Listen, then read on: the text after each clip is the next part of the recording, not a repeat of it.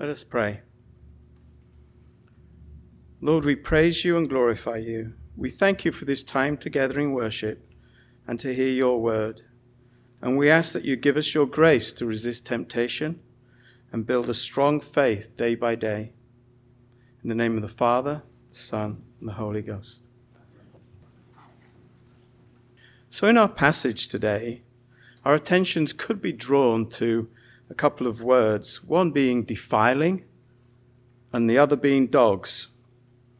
But this is not what our scripture's about today. So let's investigate what this passage is really trying to tell us. In the early 1980s, I worked for the IT department of the Arabian American Oil Company, also known as Aramco, in a devout Islamic country, Saudi Arabia. And in that country, there's a department officially called the Ministry of the Interior for Public Safety, but who are known locally as the Religious Police. Every so often, this department would send out instructional memos to all foreign workers, and I'd just like to read one of them to you so that you can know what their role was. It has been increasingly noticed recently that many foreign workmen go about outdoors virtually naked in front of women in public places, such as markets, streets, and shopping stores, especially those who wear shorts. Further, their wives, who appear either alone or accompanied by their husbands, wear either short clothes, which sometimes reveal the lower legs and arms, or light clothes, which reveal the features of the body. Since most of these workmen are familiar with the country's laws and the pertinent disciplinary ethical teachings, this behavior on their part is indicative of the feelings of superiority of their customs to those of this country, with the inevitable conclusion of disrespect to our customs. Anyone caught in that situation would be deported immediately without further ado, and the agency responsible will be punished. So although we lived in the Aramco compound in Dhahran on the east coast, we were near to the city of Dammam, which was a center of religious teaching and ethics. And we too were subject to the contents of these memos. On a Friday or Thursday or a Friday, which was the Saudi Arabian weekend, if a woman was in town and her legs, arms, or ankles were showing, she was stopped by the religious police. She was not exactly arrested and deported as threatened by the memo, but armed with cans of black paint, they would spray her to make sure she was covered from head to foot. And then Aramco used to issue what they call practices based upon local traditions.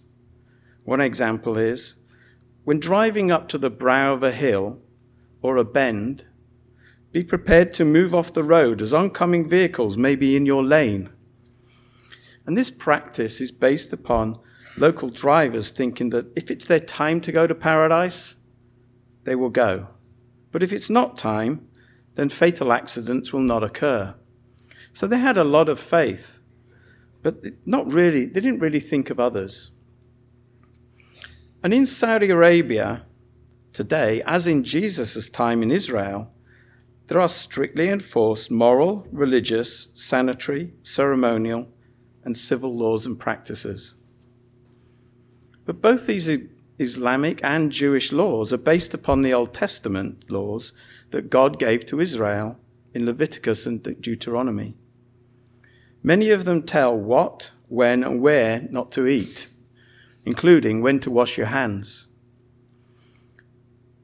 And before our passage today, the Pharisees and the Sadducees had come to Jesus and complained that his disciples were obeying God's law by not washing their hands before they eat.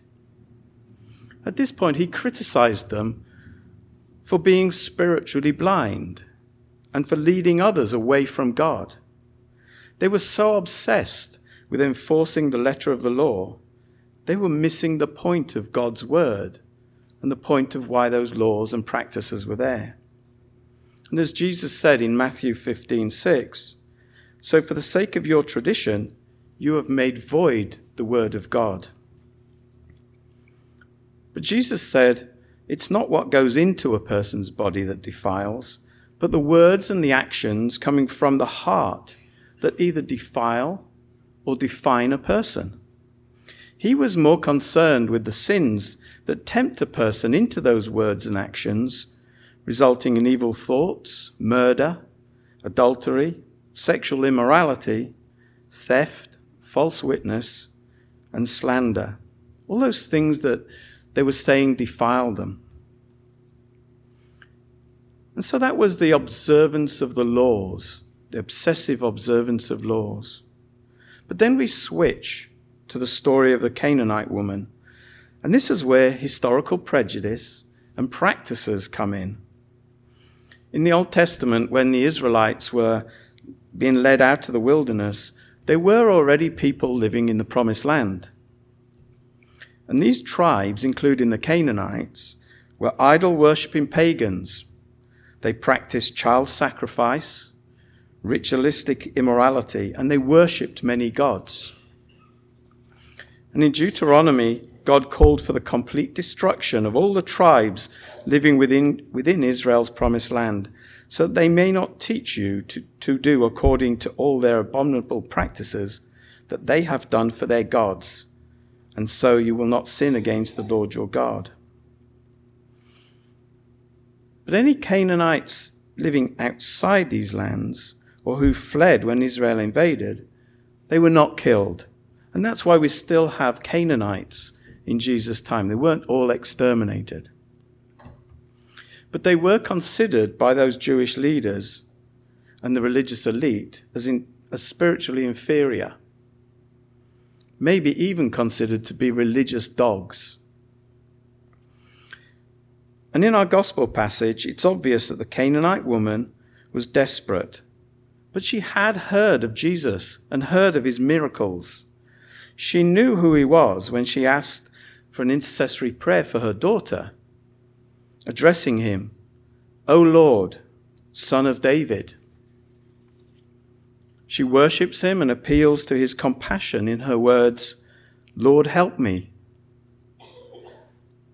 Jesus points out that he'd been sent to spiritually feed the sheep of Israel through his teachings and his healings, not to feed the Canaanites and also not to feed the Gentiles.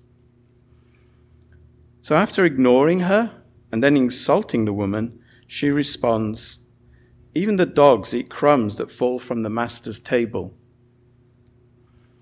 By eliciting this answer from her, Jesus makes sure that everyone around him recognizes the depth of her faith.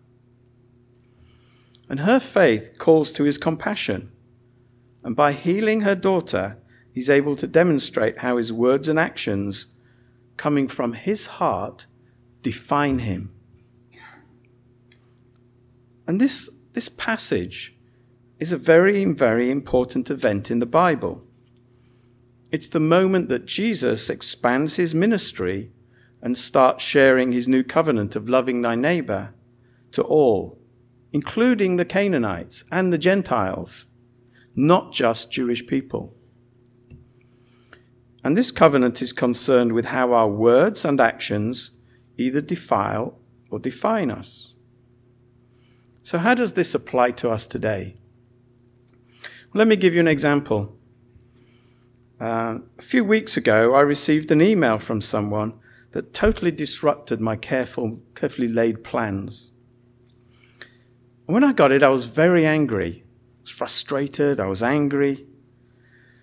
And I wrote a well-worded, really cutting email response. But before I pressed the send button, I had this nagging feeling that something was not right. I really shouldn't do this. So when I reread the email, I was able to see that they were actually offering me help rather than being critical. But that my response was written in pride and in anger. So putting aside my pride and my anger, I was able to amend my response to be kinder and more effective. So this week I would like to ask that we all, before we speak or we act, we make sure our words and actions reflect Jesus' covenant, to love thy neighbor.